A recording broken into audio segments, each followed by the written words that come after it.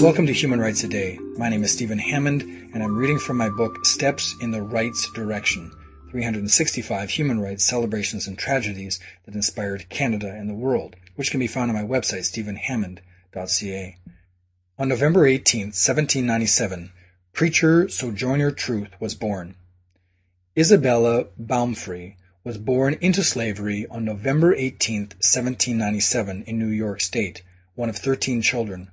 She was first sold for $100 and subsequently sold other times before getting freedom about the time slavery was abolished in New York in 1827. One of her children had been illegally sold to an owner in Alabama, and with help of a Quaker activist, she successfully sued for his return. In 1843, she changed her name to Sojourner Truth, saying, "The Spirit calls me, and I must go." She joined abolitionist groups and began her travels, preaching for the end of slavery.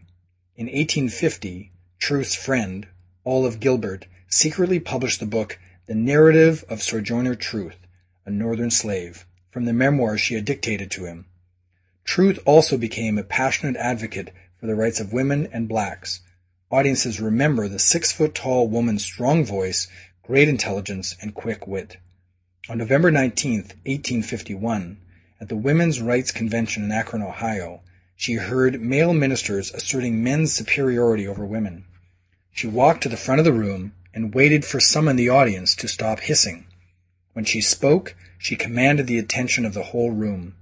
She pointed out that as a black woman, she couldn't be equal if no one ever offered to lift her over ditches or help her from a carriage. "Ain't I a woman?" she demanded, a phrase that gained instant fame.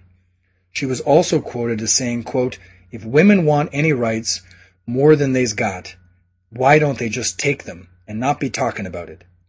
She continued to influence Americans until her death on November 26, 1883.